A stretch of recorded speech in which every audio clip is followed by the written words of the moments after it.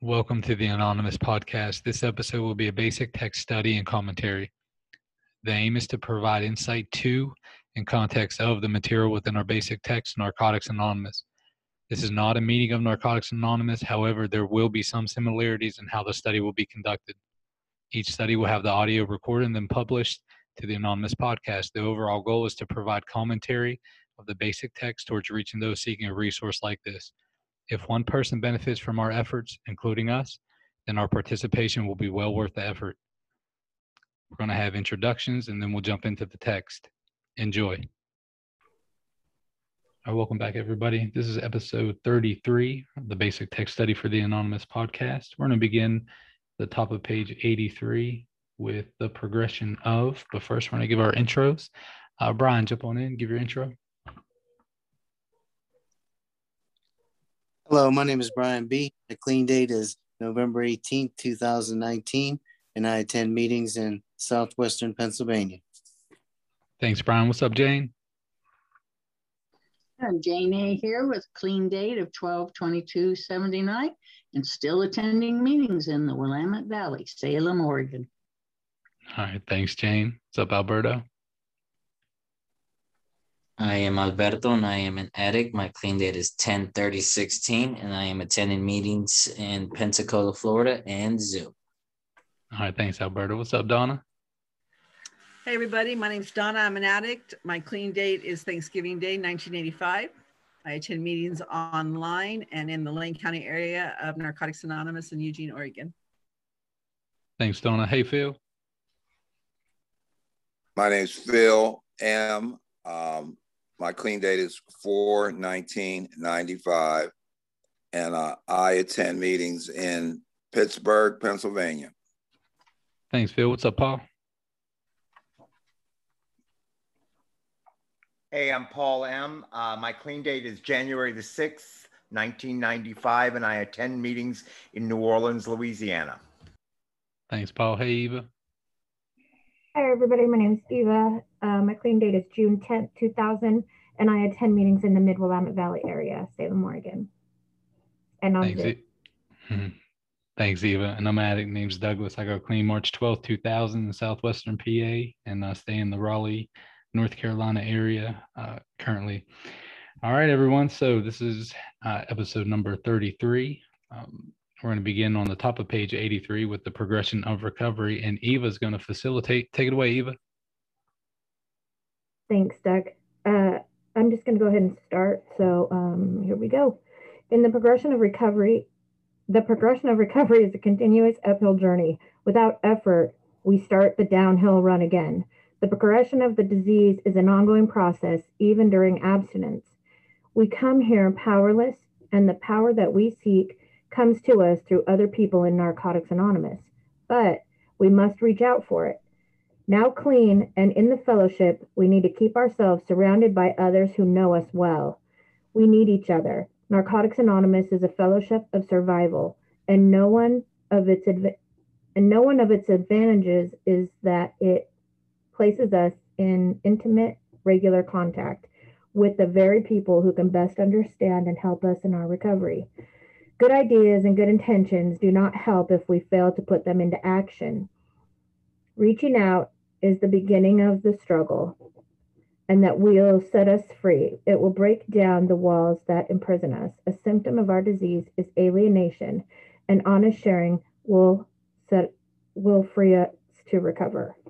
So on this, at the top of the page, I have handwritten, if I'm not working on my recovery, I'm working on my relapse. And that is so true. Like if I am just, not staying in contact with people that I know, I'm not in my literature, I'm not attending meetings, I'm not writing on the steps. And that was super easy to fall back into during COVID, right? Like you're sitting at home and, you turn on the Zoom meeting and you start doing something else because you're home, right? Like it was super hard for me at first to settle in and listen and pay attention, or I was looking at everybody on the screen. But the more often that I did it, just like going to meetings, the more comfortable I got with it. People, I often hear people say they don't like Zoom meetings. It just doesn't feel the same. And I said, well, when I walked into Narcotics Anonymous, it didn't feel very good either. When I sat in my first 10 meetings, I was still like, these guys are a cult. They're all freaking crazy, but I'm required to be here. So here I am. I mean, I might, sometimes they say something that makes me go, but that doesn't mean I'm going to stay here, right? So I think it's important that, I mean, we could do as many steps as we want to, but until we apply it, it really doesn't mean diddly squat. So anybody else have anything to share on that first 2 paragraphs? Phil, and then Alberto.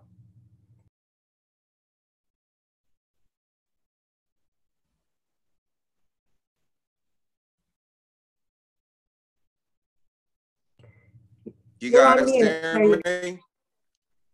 Yes. Oh, okay. Okay. Sorry about that. Wow. Good stuff. The thing that caught me in today is my must meeting, and I do like to expound and share on the must. But it was talking about the power that we see comes from other addicts, and but we must reach for it. So, in other words, the power, recovery, and things is not going to be handed on to me on a silver platter. I must reach out for that power, and that's just all I want to say. Thanks, Phil. Go ahead, Alberto, and then Brian.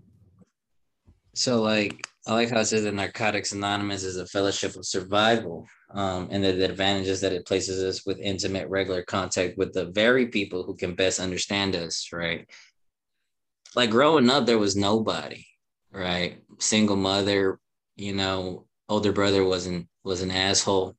And then when you grow up in the streets, you can't really talk to people about your feelings. So it's like, who do you tell somebody everything that you're going through? Or better yet, like I didn't even understand what I felt, right? No one really taught me anything.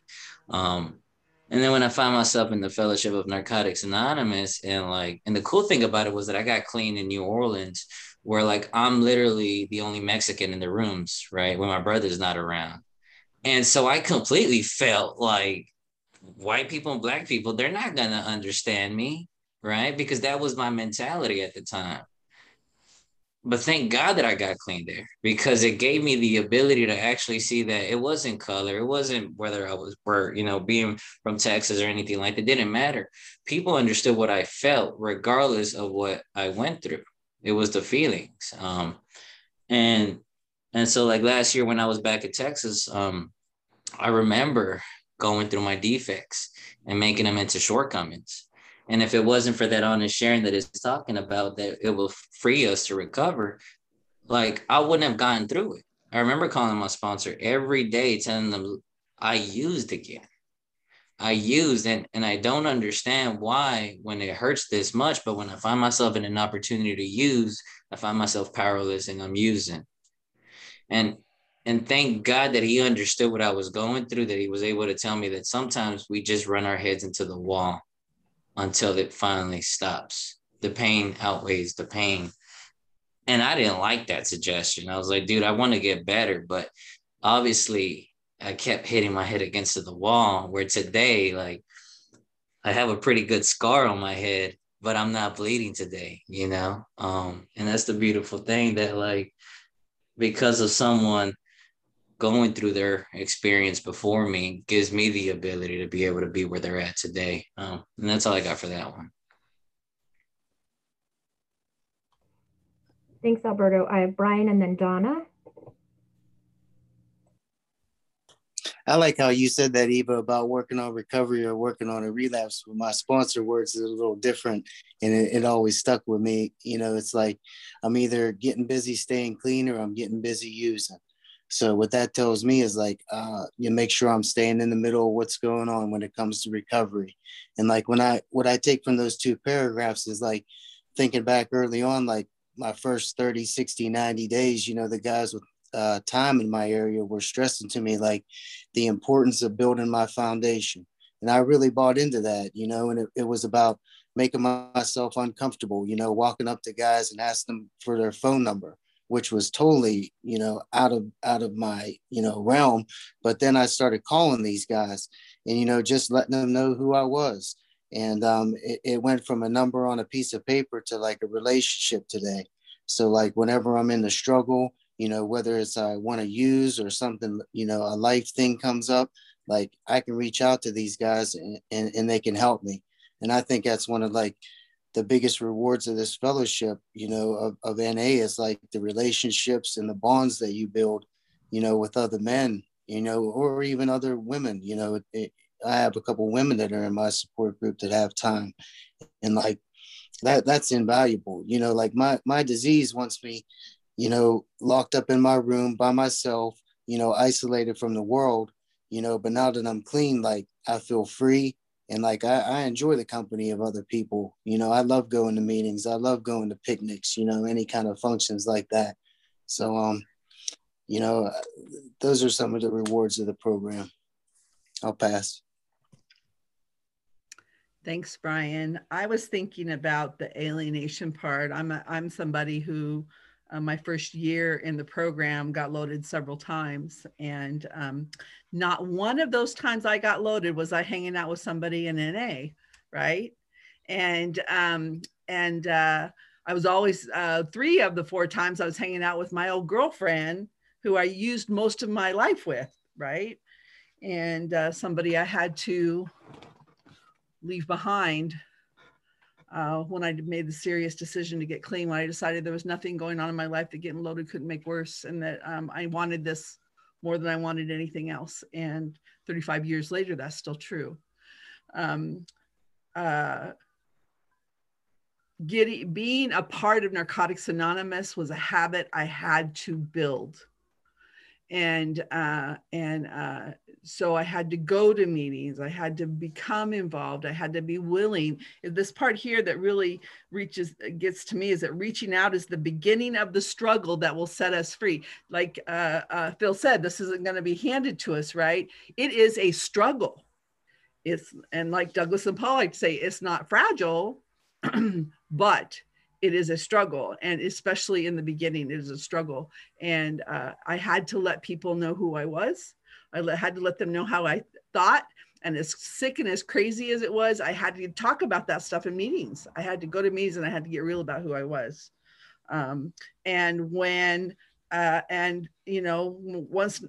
being clean was the habit and being around you guys was a habit, I started valuing my recovery more than anything else. I'll pass with that. Thanks, Donna. I saw Paul. Yeah, just the first sentence, the progression of recovery is a continuous uphill journey. That makes it sound like it's smooth.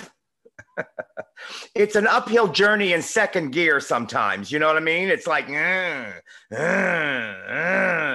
but it's a progression. It's still going up there, but it's not clean and clear. And I'm recommitting all the time. I'm going, why did I put my pen down? Why did I stop going to that meeting? Why did I stop calling my sponsor? And there's all of this recommitment. But it's progressive. It's uphill and progressive. But I don't want anybody who's sitting at home going, "Oh my God, my progression isn't smooth, and everybody else's is." Not true.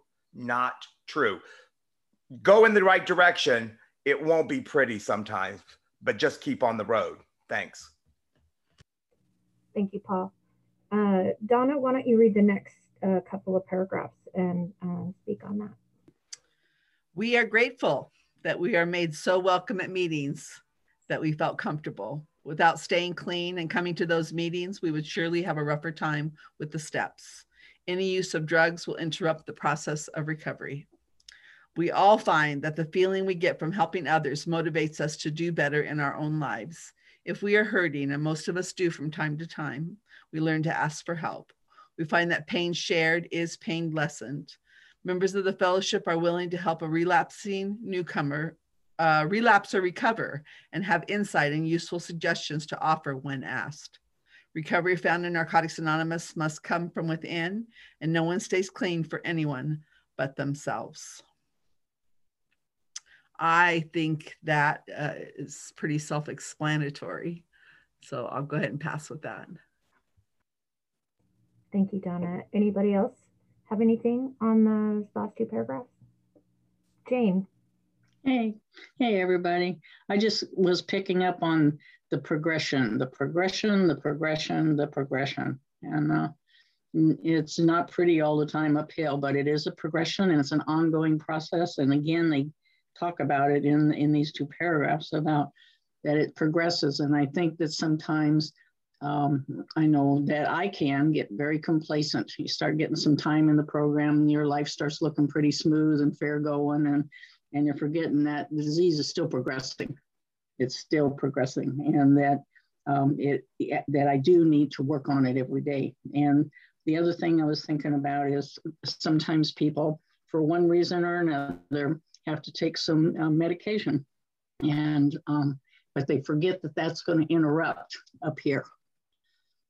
You don't necessarily have to relapse or get totally nuts out there for this to get interrupted, and because your brain don't know the difference between one drug or another drug, and it goes crazy a little up there, and that you need to be really, at least for me, I need to be really cognizant of that and spend a little more time in meetings and in spiritual meditation until that passes again. And I I know you guys will really enjoy this, but because as an old fart, sometimes I forget to just, make my speeches like 2 minutes long instead of 30.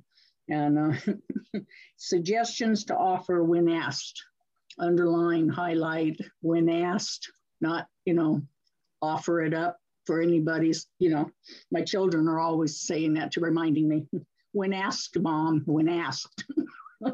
Thanks.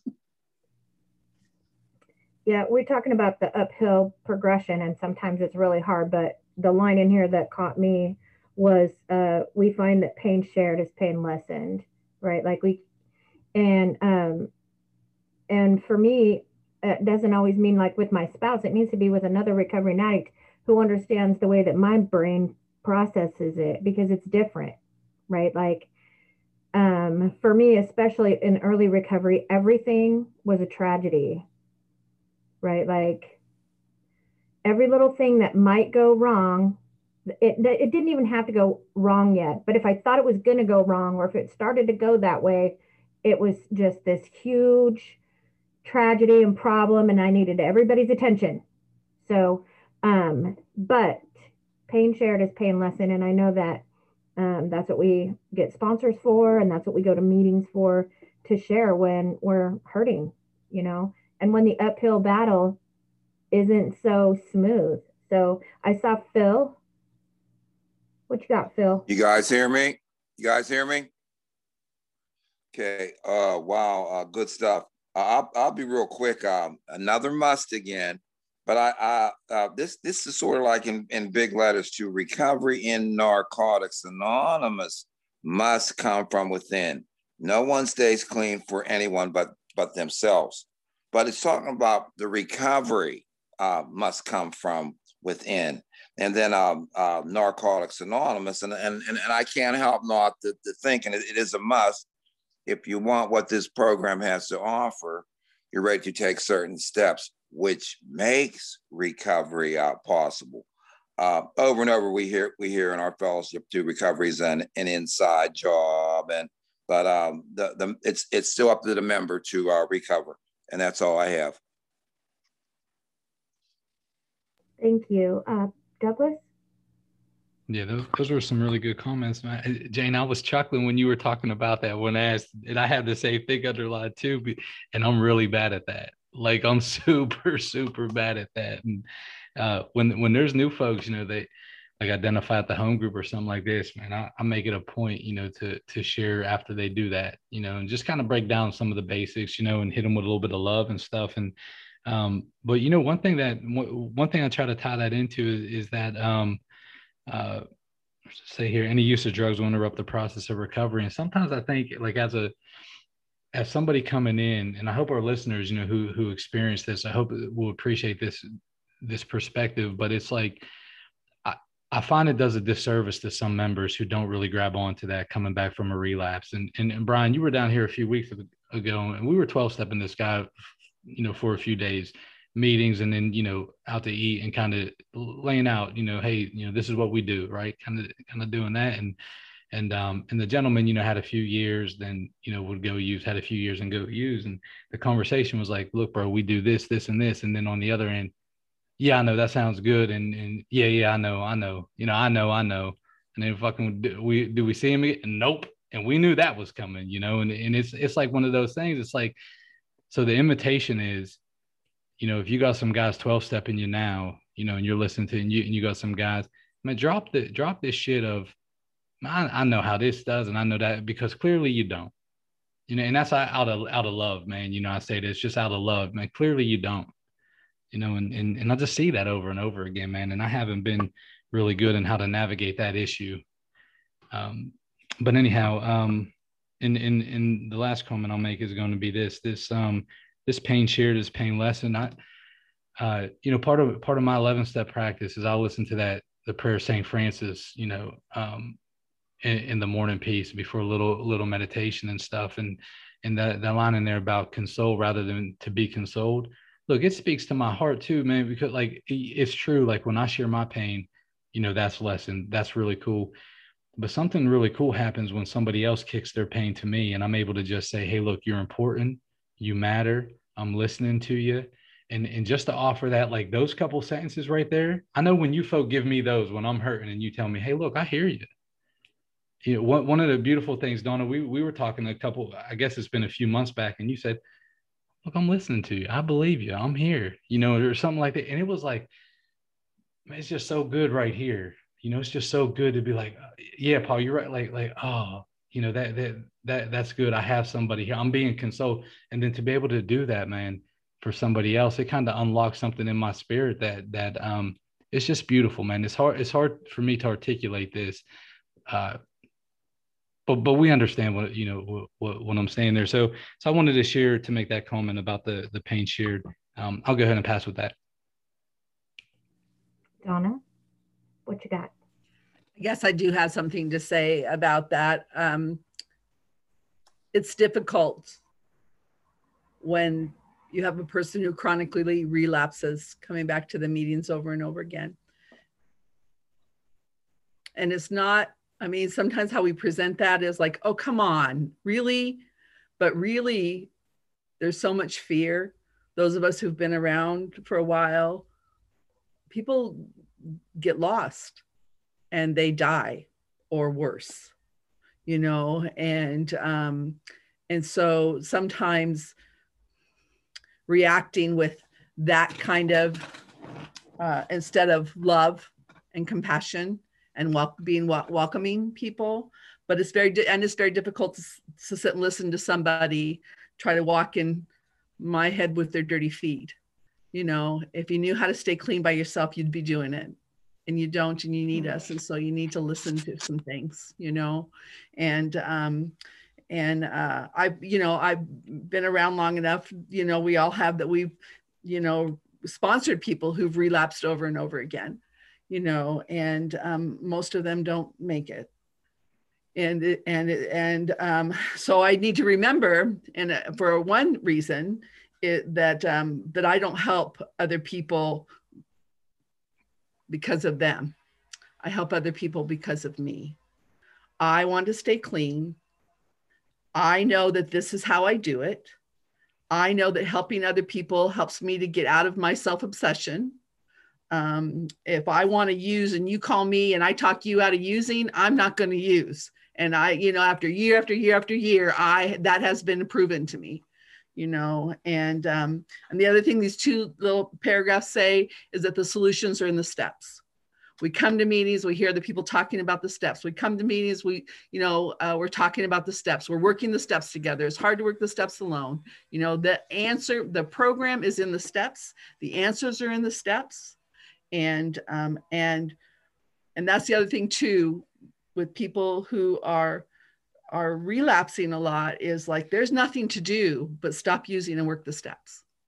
We're not going to talk this out and figure it out. We need to stop using first and then start working the steps. So I'll pass with that. Okay. Paul, why don't you get us going on the next couple paragraphs, please, and speak on that. Okay. In our disease, we are dealing with a destructive, violent power greater than ourselves that can lead to relapse. If we have relapsed, it is important to keep in mind that we must get back to meetings as soon as possible. Otherwise, we may have only months, days, or hours before we reach a threshold where we are gone beyond recall. Our disease is so cunning that it can get us into impossible situations. When it does, we come back to the program if we can, while we can. Once we use, we are under the control of our disease. We can never fully recover no matter how long we stay clean. Complacency is the enemy of members with substantial clean time. If we remain complacent for long, the recovery process ceases. The disease will manifest apparent symptoms in us. Denial returns along with obsession and compulsion. Guilt, remorse, fear, and pride may become unbearable. Soon we reach a place where our backs are against the wall. Denial and the first step, conflict in our minds. If we let the obsession of using overcome us, we are doomed. Only a complete and total acceptance of the first step can save us. We must totally surrender ourselves to the program. I was pointing at Donna when she was sharing last about that, 12-step work is for me, not for the person I'm 12-stepping. That's how this whole movement started. Two people tried to get other people not to do something, and then all of a sudden they stayed sober. So that's how this all started.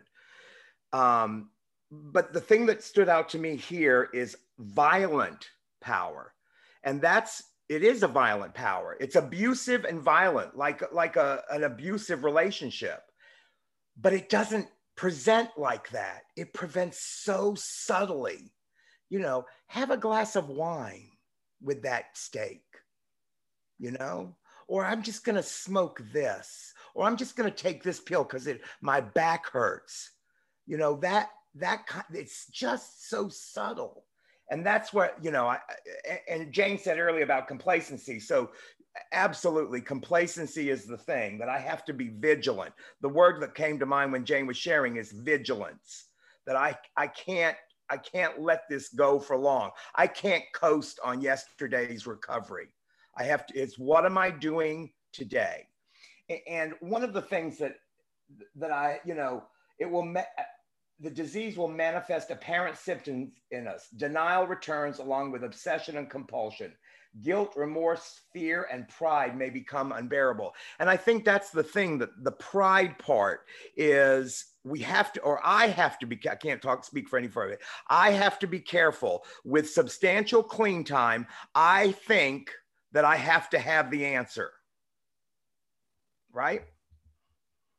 And just like the person who says, I know, to Douglas, I have to be careful with that for myself. And Donna shared about this before. Not knowing was dangerous for some of us when we were young. So we are set up to go, I know, just to keep that at bay. And so what I'm called for in Narcotics Anonymous is to not know. Like, it's really okay in here to not know, because that gives some reliance to a higher power. It gives me a place to graft on new ideas. It gives me all kinds of opportunities. But what I come to the fellowship with is, you better know everything about everything or we're going to get you. And for the newcomer, if you are new here, it's okay if you don't understand or you don't know. You are in the exact right spot for your recovery. So that should be good for you to know that. So The other thing, when Douglas was sharing, I said to somebody one time, it's what you know has got you to this point. What you don't know will get you further. And it helped. It helped. It was truthful, but it wasn't attacking, and that's how I presented it, because my mind was saying, "Shut the fuck up! You don't know anything. Sit down. Shut up and listen to the meeting." That's what I want to say, and I don't do that. I try not to do that as much anymore. I know that pisses Doug off, but I try not to. We're trying to move beyond that a little bit. But the message of shut up, listen, it's okay. You're going to be fine. We love you. Thanks.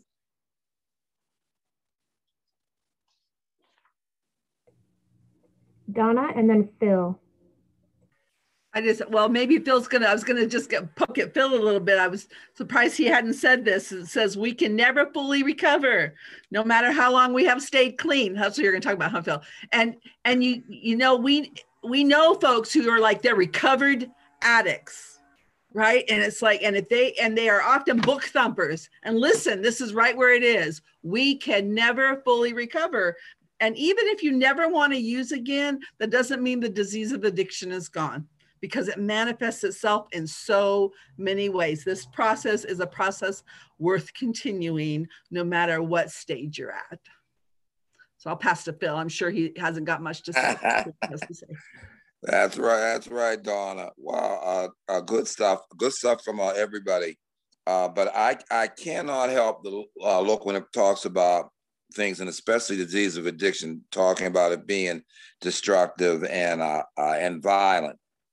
Power greater than ourselves. There was another must in there. If something does happen, if we relapse, we must get back to a meeting as soon as possible. Then it says otherwise, okay, we may only have months, days, or hours before we reach a threshold. And I always think of a threshold. Okay, if I go out that door, can I cross across it? Can I get back? And then it goes on to say, we are gone beyond recall. So, okay, I'm not going to get back. And then it talks about we get into an impossible situations. And then to the word cunning, disease, it is cunning, and what cunning means. And I always tell my guys, you ain't all that. You ain't cunning. Your stuff ain't. You may think your stuff is all that, but it isn't. Cunning is something that is cute, clever, sly, ingenious. See, advancing to something severe. Your stuff ain't all that. The disease of addiction. It's a bad boy. Today's meditation or just for today was for the newcomer. And helping the newcomer in that. And one of the things that was talked about disease of addiction is we do have an IP for the newcomer, and we don't have IPs for the old timer. And probably the reason why that is probably because disease of addiction, we can always stay a newcomer. I have proof of that, and it's crossing across that threshold and going beyond recall, where we just can't get back again. Death would be the bottom line, but here's the hit: you can die in active drug addiction, and that's all I have.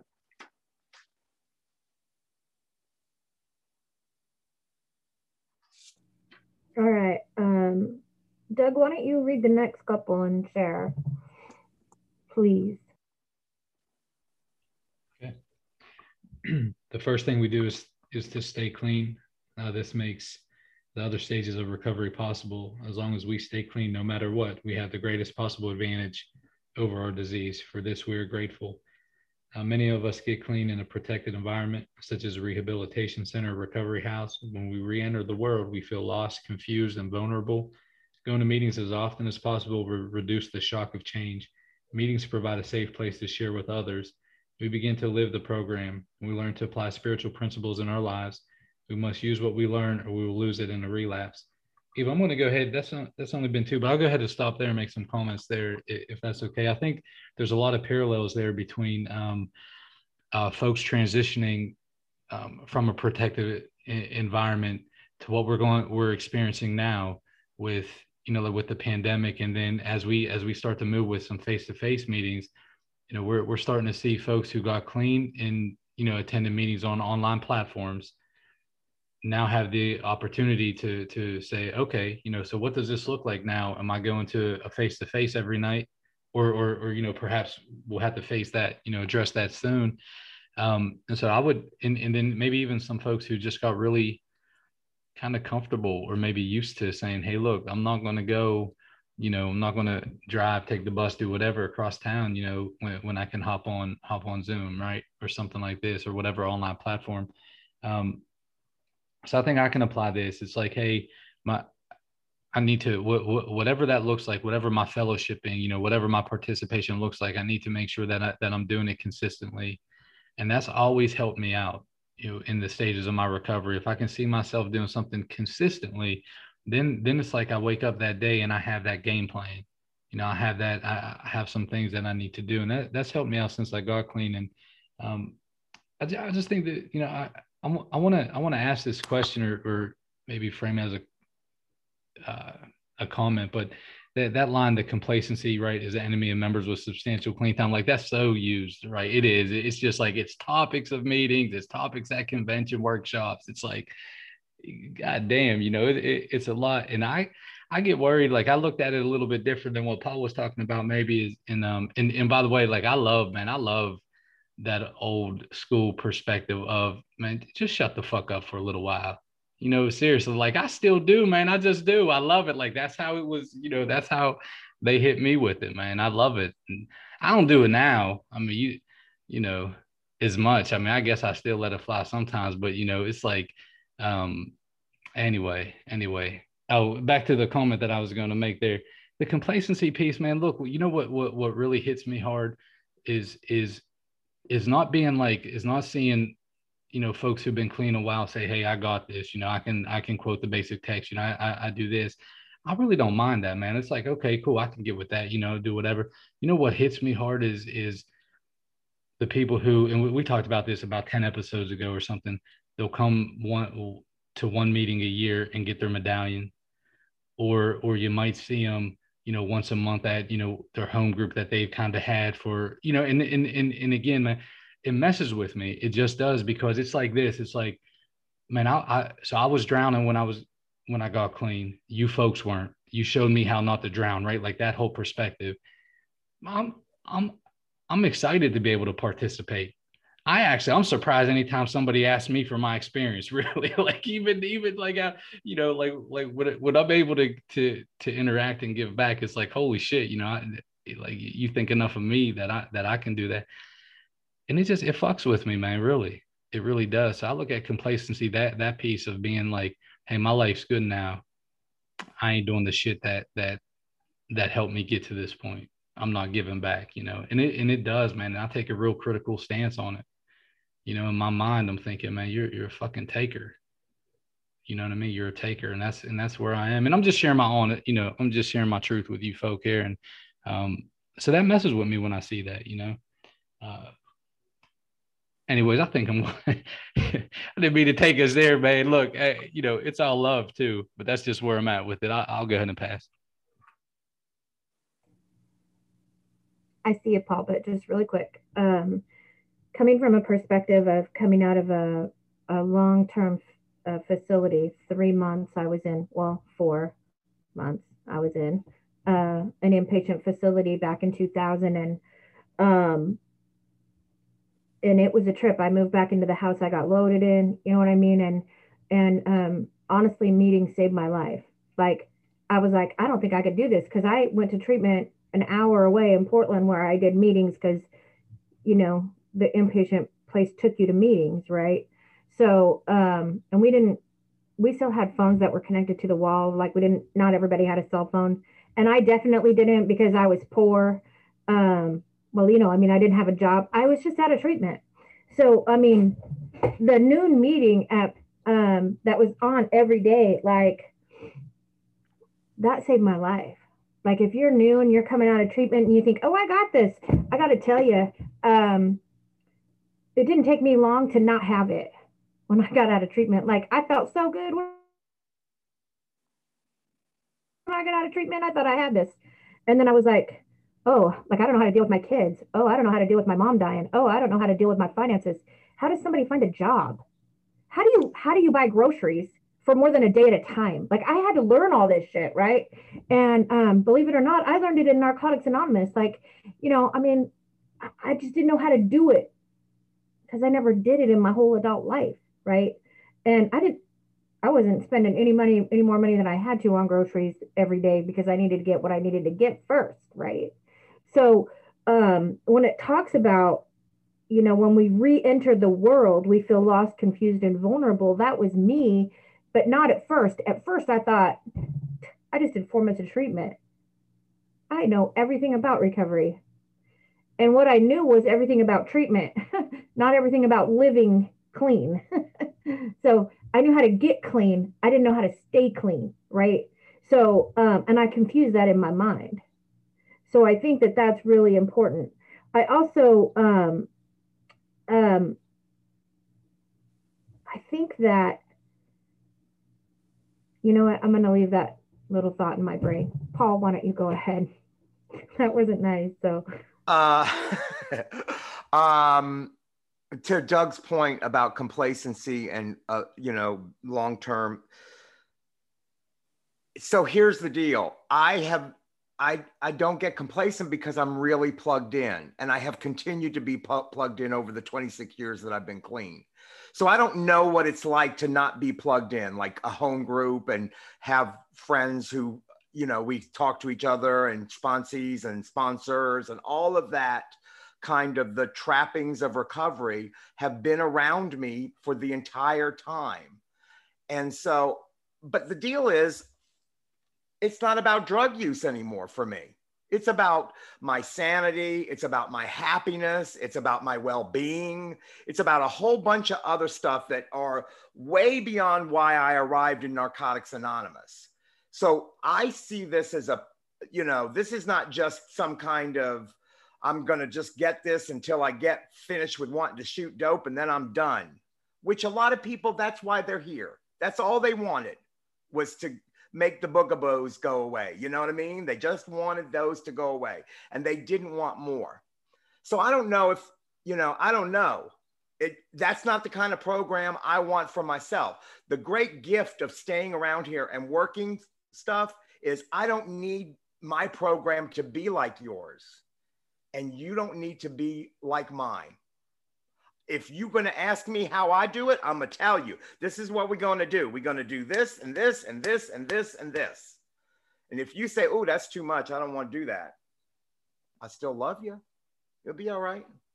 But that's not how I do mine. If you ask me how I do mine, I'm going to tell you how I do mine. And I don't have to judge. I have some opinions about how yours ain't going to work, but I don't have to prove mine to anybody else. And when I first got here, I was wanting everybody to think like me, do like me, buy in like me. And the great gift of this nowadays is I don't have to do none of that. You know what I mean? I don't have to figure out what everybody else is doing. I just have to make sure I stay on the path. So, and complacency hasn't been an issue. So I got some time, I guess I haven't had complacency. So thanks. Phil? Good stuff. Another must. We must use what we've learned, or we will lose it to relapse. But how it started off, the first thing we do is to stay clean, and that's our first step. Staying clean has to come first. Then it goes on to say that this makes the other stages of recovery possible.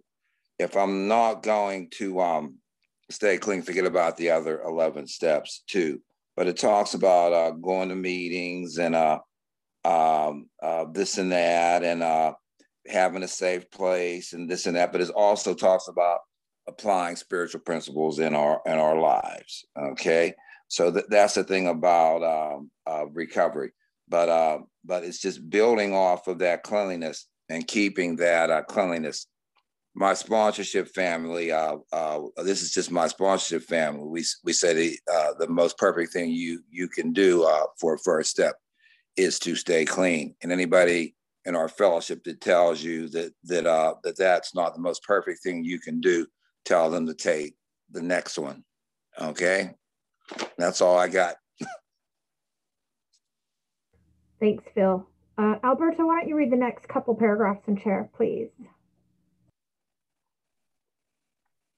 Many of us would have had nowhere to go if we could not have trusted any groups and members. At first, we were both captivated and intimidated by the fellowship. No longer comfortable with our using friends, we were not yet at home in the meetings. We began to lose our fear through the experience of sharing. The more we shared, the more our fear slipped away. We shared for this reason. Growth means change. Spiritual maintenance means ongoing recovery. Isolation is dangerous to spiritual growth. Those of us who find a fellowship and begin to live the steps develop relationships with others.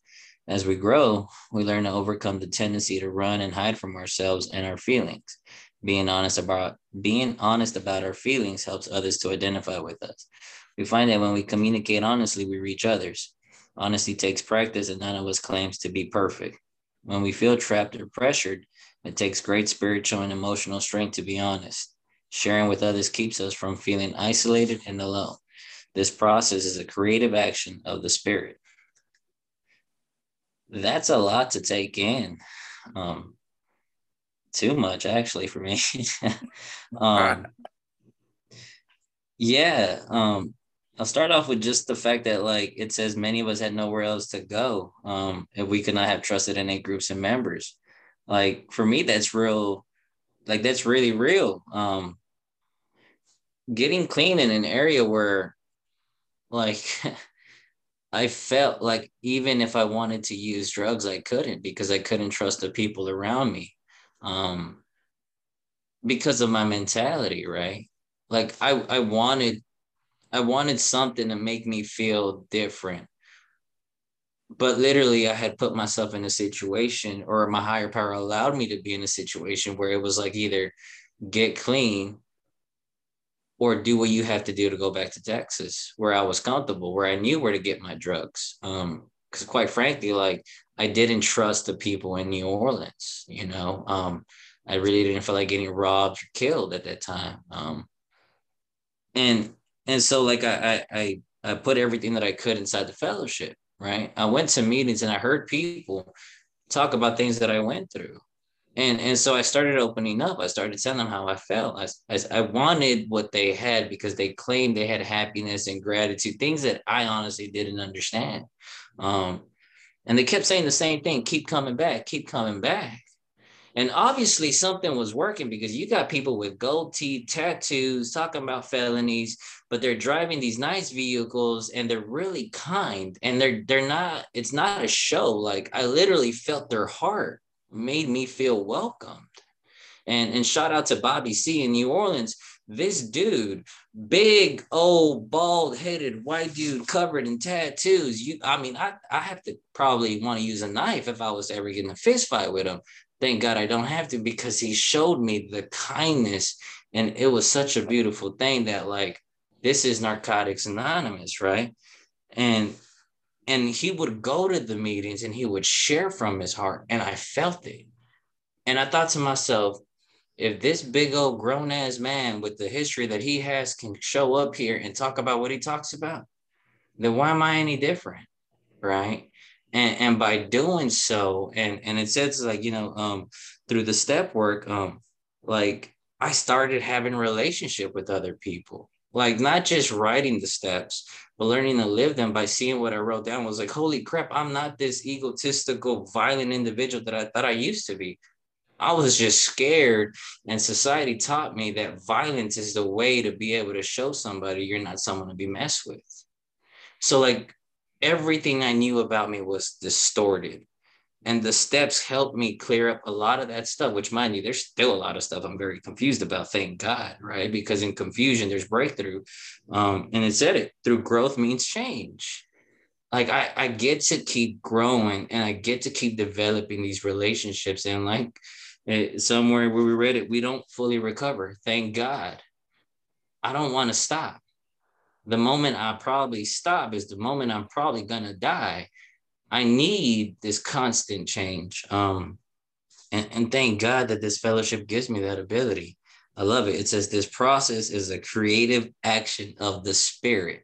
I am finally understanding a little bit about my spirit today. And like, that's one of the best things why I choose to stay clean, you know? So that's all I got for those paragraphs. Hey, Brian, what you got?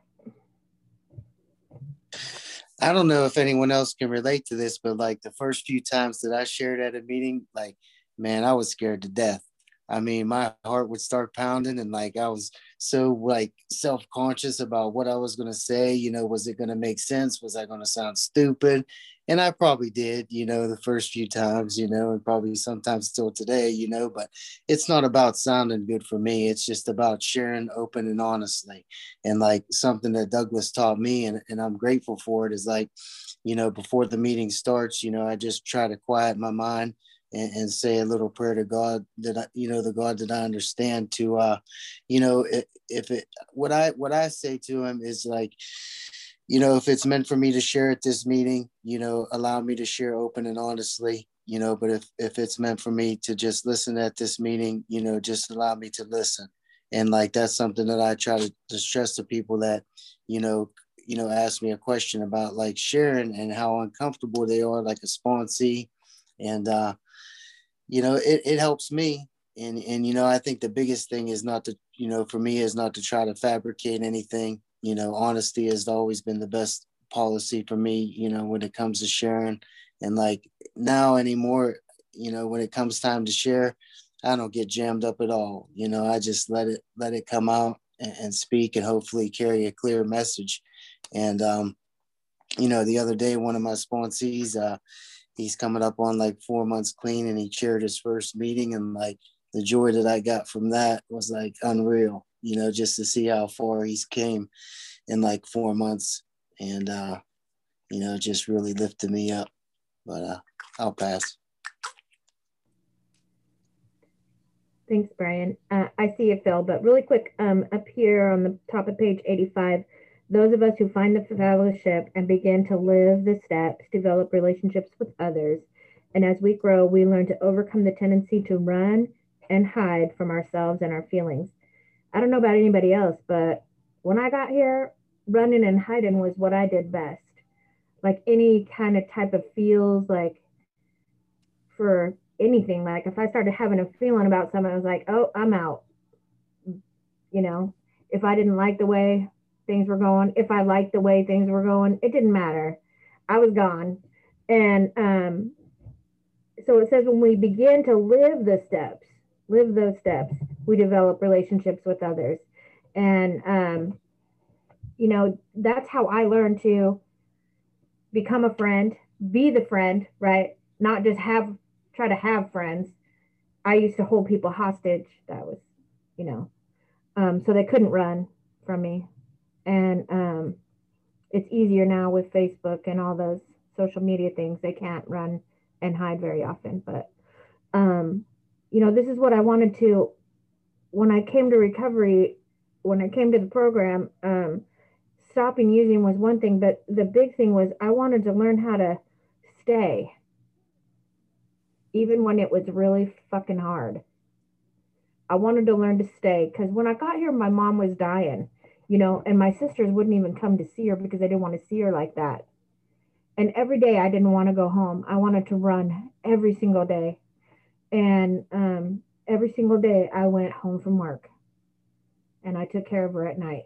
I got her ready for bed. I fed her food. And, you know, it was the hardest thing I've ever done. And one of the most rewarding things that I've ever done. You know, I didn't run. And those feelings, you know, I tear up just thinking about it. And and it's been 20 years, you know. So that's what I wanted to do when I got here. I wanted to learn how to stay. And I wanted to learn to go when it was time to go. You know, like not hold on to this crazy relationship, because don't you know I love him, even though he's cheating on me with 5 girls. I know, look at Jane's like doing this gag thing. That's hard, you know, learning to leave when it's time. So, but that's not running, right? I had to learn the difference. So, yeah, I love that. I underlined it, highlighted it, put stars by it. Like, yeah, that's where it's at for me. So bring it to me, Phil. What you got? Real quick. Okay, I'll be real quick. Growth means change. Spiritual maintenance means ongoing recovery. I like the isolation is dangerous to spiritual growth, and which ties into that complacency being a enemy. But complacency also shuts a member off from goodwill, love, and compassion. And with the with those 3 spiritual principles, yeah, we can't grow spiritually. Goodwill lets the member grow in all love and all affection. That's what goodwill does for us. So if we're isolated and we're not here, I'll never. I know I won't be doing good. You know, according to the information I'm getting from Narcotics Anonymous. That's all I got. Anybody else have anything to share on these 2? We got about 4 minutes. I think we can get through the next 2 paragraphs. Why don't you go ahead and read it for me, Brian? When we work the program, we are living the steps daily. This gives us experience in applying spiritual principles. The experience that we gain with time helps our own ongoing recovery. We must use what we learn or we will lose it, no matter how long we have been clean. Eventually, we are shown that we must get honest or we will use again. We pray for willingness and humility, and finally get honest about our mistaken judgments or bad decisions. We tell those we have harmed that we were to blame and make whatever amends are necessary. Now we are in the solution again. We are working the program. It becomes easier to work the program now. We know that the steps help prevent relapse. Relapsers may also fall into another trap. We may doubt that we can stop using and stay clean. We can never stay clean on our own. Frustrated, we cry, I cannot do it. We beat ourselves as we come into the program. We imagine that our fellow members will not respect the courage it takes to come back. We have learned the utmost respect for that type of courage. We applaud heartily. It is not shameful to relapse. The shame is in not coming back. We must smash the illusion that we can do it alone. Yeah, so there's a lot involved there as well. You know, and just from what I read, you know, applying the steps to whenever, you know, I made the amends to the people that I need to make amends to, and some of the people were still living and some were deceased. But you know, the growth that I think I made from making those amends has been tremendous. You know, I owed a lot to my dad. My dad did a lot for me in my life, you know, using and not using. And, you know, I make living amends to him each day by staying clean. And, you know, I did a lot of damage to a lot of, you know, department stores, but I was able to make amends, you know, in a way that, you know, I feel was acceptable. And that's all I wanted to share on that. Thanks.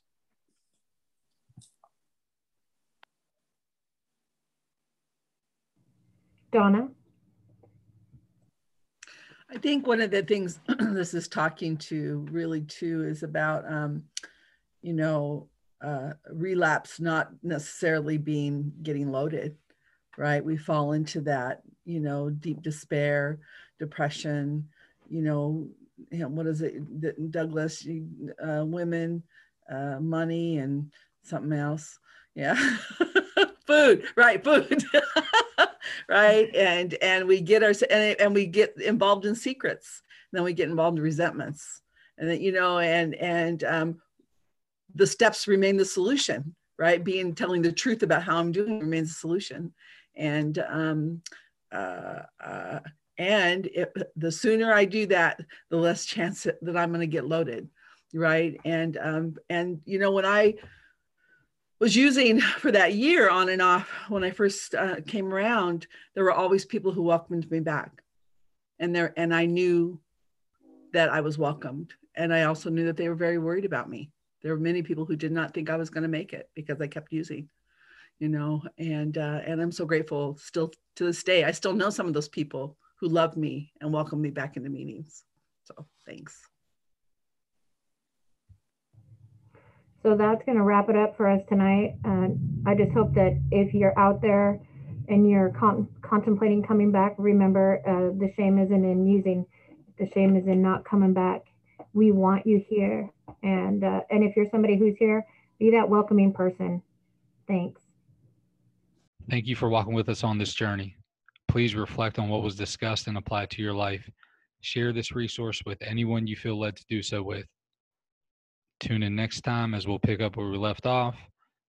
We'll chunk these in hour-long sessions. Namaste and God bless.